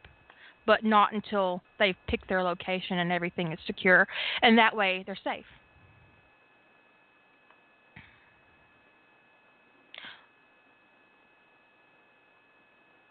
Look at her asking me questions about my plot. But I already said that they cycle through. That there's a person living on the there's crew every time. One person wakes up, that they pick their crew. They're synthesized and woken up, and they help maintain the ship. Then when their cycle is over, they allow themselves to be reharvested. Their body is destroyed, and a new set comes out. And Rodney is the last cycle.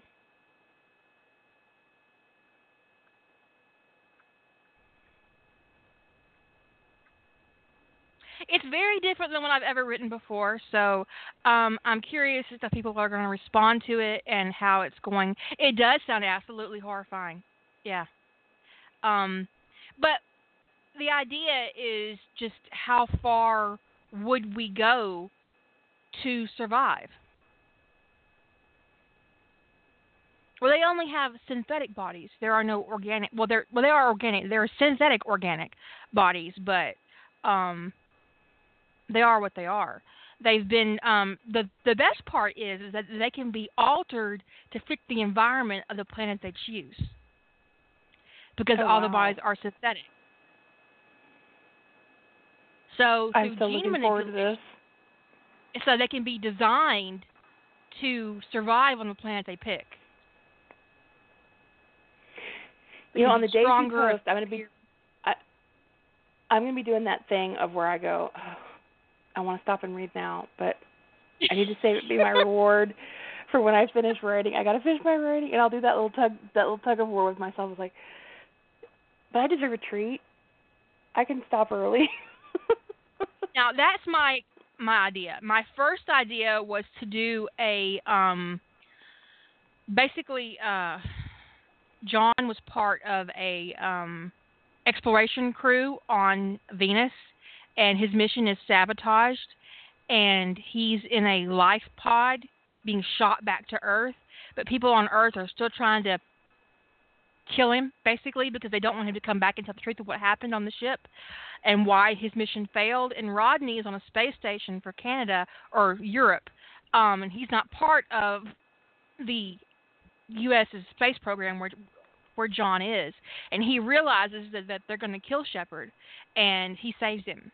And that was my original idea. It was basically on NASA AU. But I realized it was really too close to... It had too much Stargate and too much Earth. Too much of our current reality Earth. And I thought, well, you know what? If I'm going to do a Complete World AU, I'm going to fucking do Complete World AU. So I did. I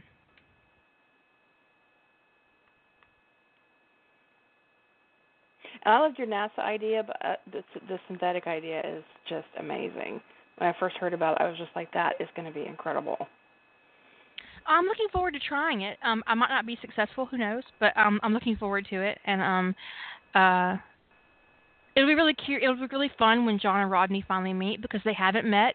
John died in the 2000s, and Rodney died in the 2500s. So they were harvested at different points, and so they've never met. And that'll be really interesting and fun.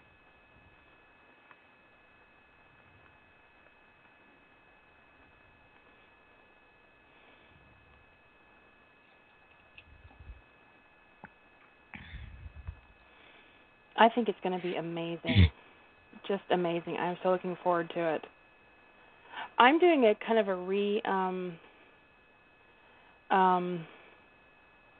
doing my own original Shifter world, and I'm going back to the legend of Remus and Romulus and how they were found by the wolf goddess and suckled by her. When she found them by the river. And I'm going to have Remus and Romulus be the first two alpha werewolves. That the effect of being suckled by the wolf goddess was that it made them like the first lichens, and they were alphas. And that Lupa and her husband offered their children, which are completely different species and gender, to be their mates, which they eventually called Omegas. And betas came about from a few humans have a recessive gene that allows them to take become werewolves from a bite from an alpha, and that's how betas get and they start mingling with the in ancient Rome. And so there was, that's my origin myth for werewolves. And ultimately, by the time we get to modern day, there wind up being 7 great werewolf nations, and they have, each of them is spread out over the world for the most part, and so every country has packs from each of the nations, and they have special treaties and how they intermingle. And there is the original, but that original pack, the pack that stemmed back to Remus and Romulus, I'm calling them the Aurelians, and they remained the strongest werewolf nation because they were the first, and all the other nations stemmed from them. So there's a great conspiracy that I'm not going to explain because that's sort of the climax of the story, and almost all of the Omegas in they call it the Great Omega Massacre, were murdered in the Aurelian nation, and because of treaties and whatnot with the humans, their growth, the growth of a werewolf nation in a pack is dependent upon how many Omegas they have, because Omegas carry the pack bonds, and the typical Omega can't carry more than about 1,000 bonds. And when an Omega dies or is born, the pack is allowed to grow, or the pack has to shrink, and that kind of thing. So there's a whole big old world building around that. But so when there was a great inconsistency in that but it takes time for those packs, those bonds to fracture. So this would probably be in the mid-70s when this happened. And Tony was born in Omega to the king of the Aurelian werewolf nation. So he would be the Omega heir to that nation. And he was slated to be murdered. And somebody smuggled him out of the country. And he's raised with humans, and he's specifically raised by Ducky. So Ducky's going to be his foster father in the story. So he's going to be quite different because he's not going to have the same child origins. But his whole life is about figuring out,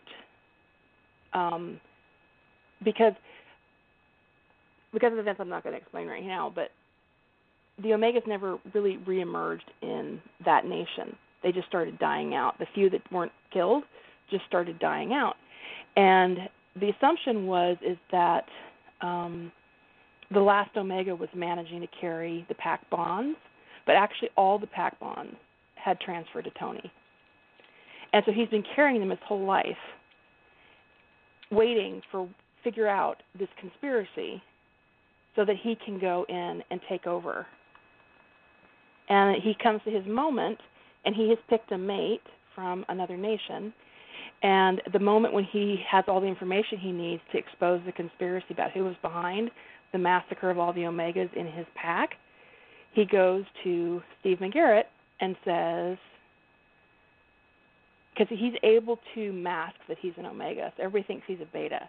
And he goes to Steve and he tells him what he is, and he says, I want you to be my mate, and I want you to come help me take over this werewolf nation. And that's what they go off and do. Yay! I'm so excited. So there's a lot of other stuff in there, but so they get mated. So Tony's not, like, he's not a male, he's not a female, he's the closest human analogy would be intersex, but in werewolf parlance, he would just be an Omega, which is just a completely different gender. And so, yeah, it's going to be, this is one I mentioned a while back about I was going to do an Omega that only has heat after they're mated, and they can control when their heat begins, so that it's at a convenient time and that kind of thing.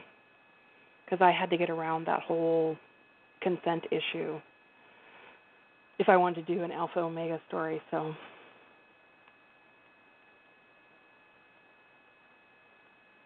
it sounds like fun.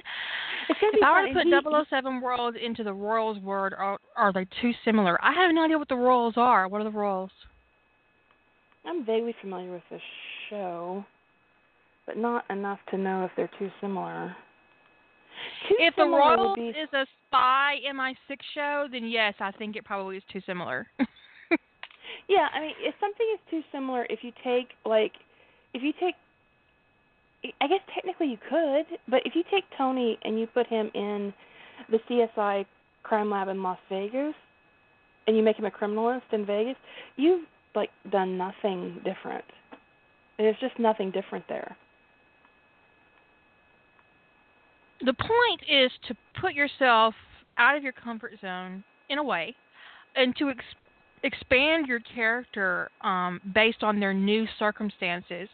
And putting Q in a situation where he's working for another situation with MI6 or MI5 really is no different than what he's currently doing in the Bond universe. Which is why I abandoned my NASA AU as being too close to what already happens on Stargate. It's about the royal family in England. So you'd make Q a royal.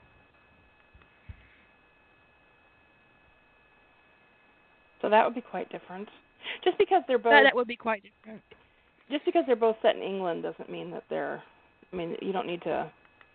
I mean, Kira and I are both doing something where there's a lot of world building, but you don't have to go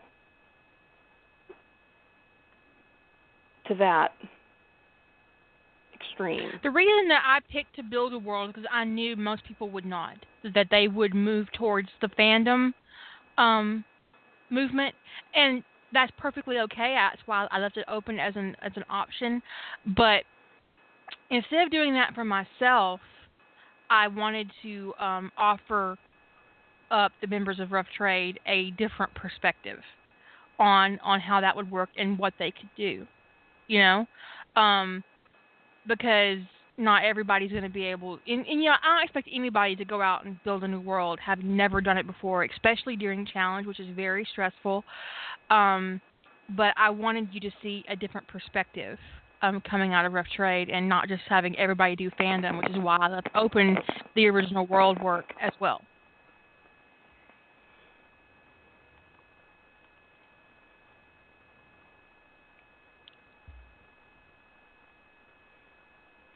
Right. Somebody's curious. mentioning that. Somebody's mentioned they're going to, they're thinking about doing like Star Trek characters in Atlantis, and obviously they wouldn't be, Vulcan. Spock wouldn't be a Vulcan or whatever. And that's exactly the nature of the fandom side. If you're into the fandom as your world, that's exactly what you're kind of going for. But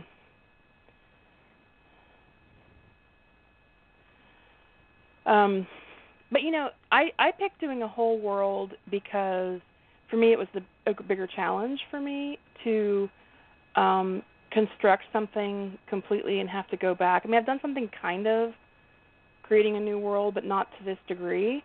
But having to go back to even ancient history to figure out what this looked like and how it changed the world and what the social and political ramifications were, and when I've got all these notes about when the the Great Pack Wars and and all this stuff.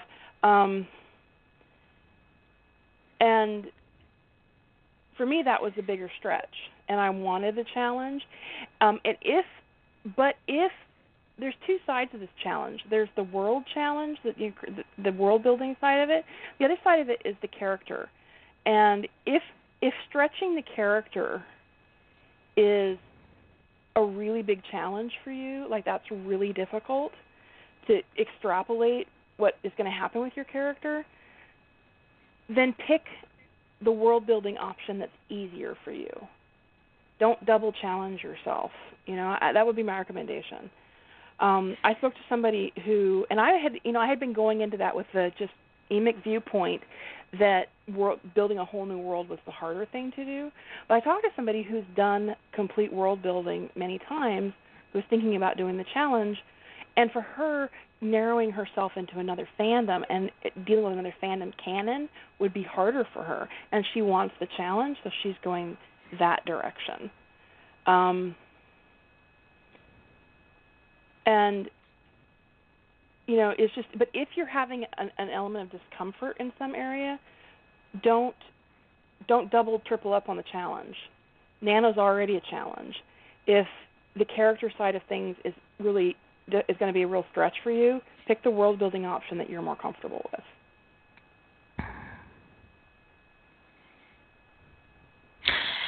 Is making Tony a magical cop too close?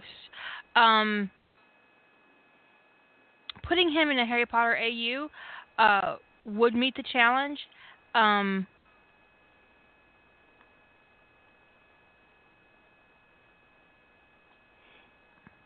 would say it depends upon what you do with him and how he became a cop. If he's an Auror. That's why I said magical cop. I can't say that word. That Auror, whatever, that terrible word that she obviously didn't sound out before she made it. She goes, it looks good, it must be right. I would love to hear her pronounce it. I want to know how she pronounces it. Yeah, Joanne, get on it. We want to know how you pronounce Auror. It depends upon the character's journey and how they got there. If you mimic everything in Tony's life from, he's got an abusive, maybe if he's got a drunk mother and an absentee, dismissive father, maybe abusive, they all happen to be wizards, you're not stretching the character at all. You're just taking Tony and putting him in a new universe. So an example about extrapolating the character, and Carrie, you can tell us if this is a terrible example or not. Okay. But canon Tony is, he thinks about things, he makes associations in interesting ways, and one of those things is with movies. And I'm not sure if this is canon or fanon, but the reason why Tony is so into movies is because it's one of the things he used to do with his mother before she died. I think that became canon, but I could be wrong about that because that was later series when that was revealed. If that is the way it went. But if Tony's raised differently, he's not going to have that experience. So he's probably not going to be the movie whore raised by Ducky, in my example, that he was raised by a mother who took him to the movies. It's her only form of giving him attention other than dressing him up in sailor suits. But he's still going to be Tony in his brain. His brain is still going to work the same way, even though my plan is that Tony is going to like quote classic literature a lot.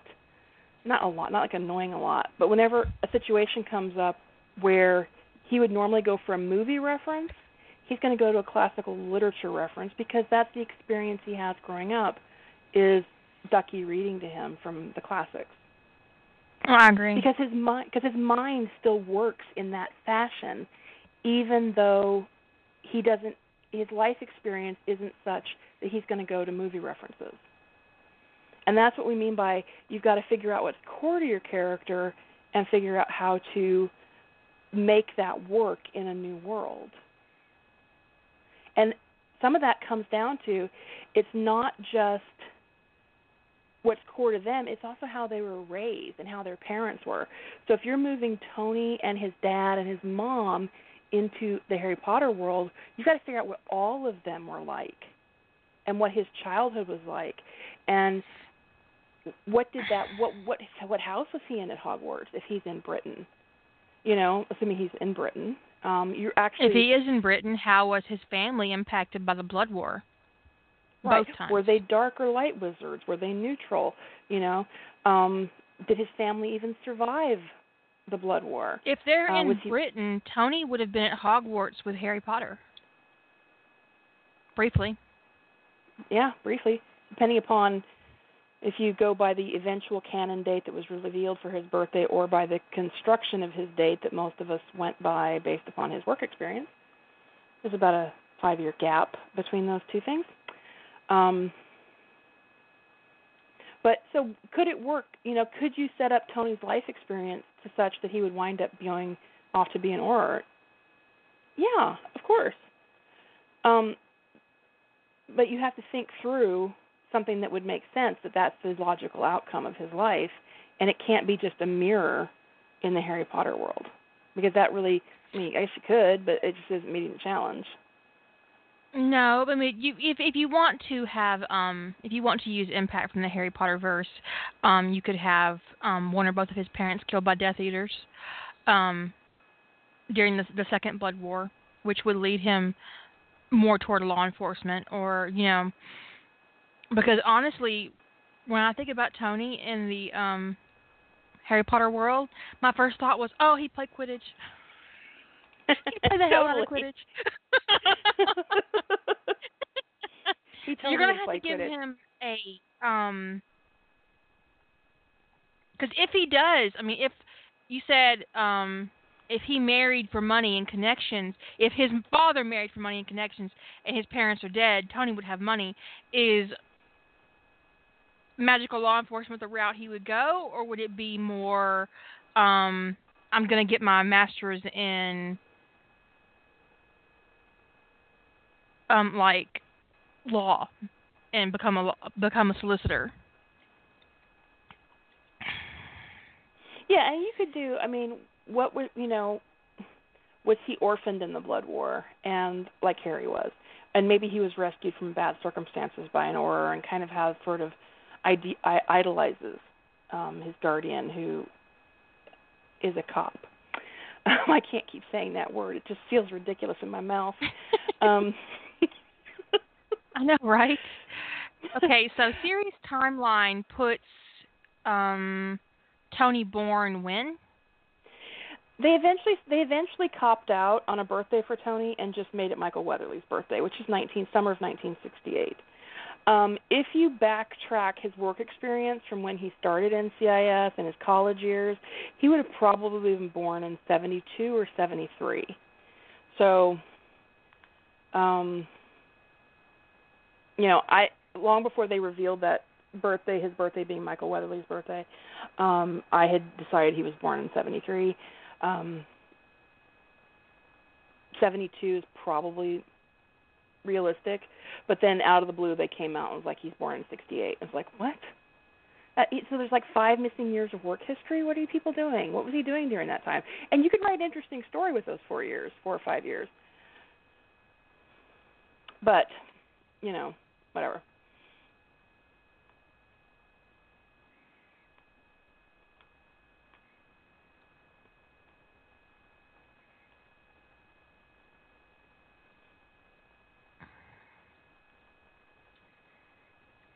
So if you go with canon timeline, Tony would be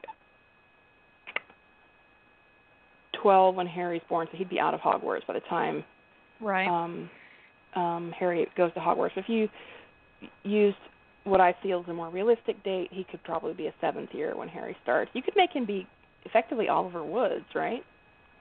The Gryffindor team captain. So if Oliver Wood was a 5th year, but yeah. Was he a 5th year? Yeah.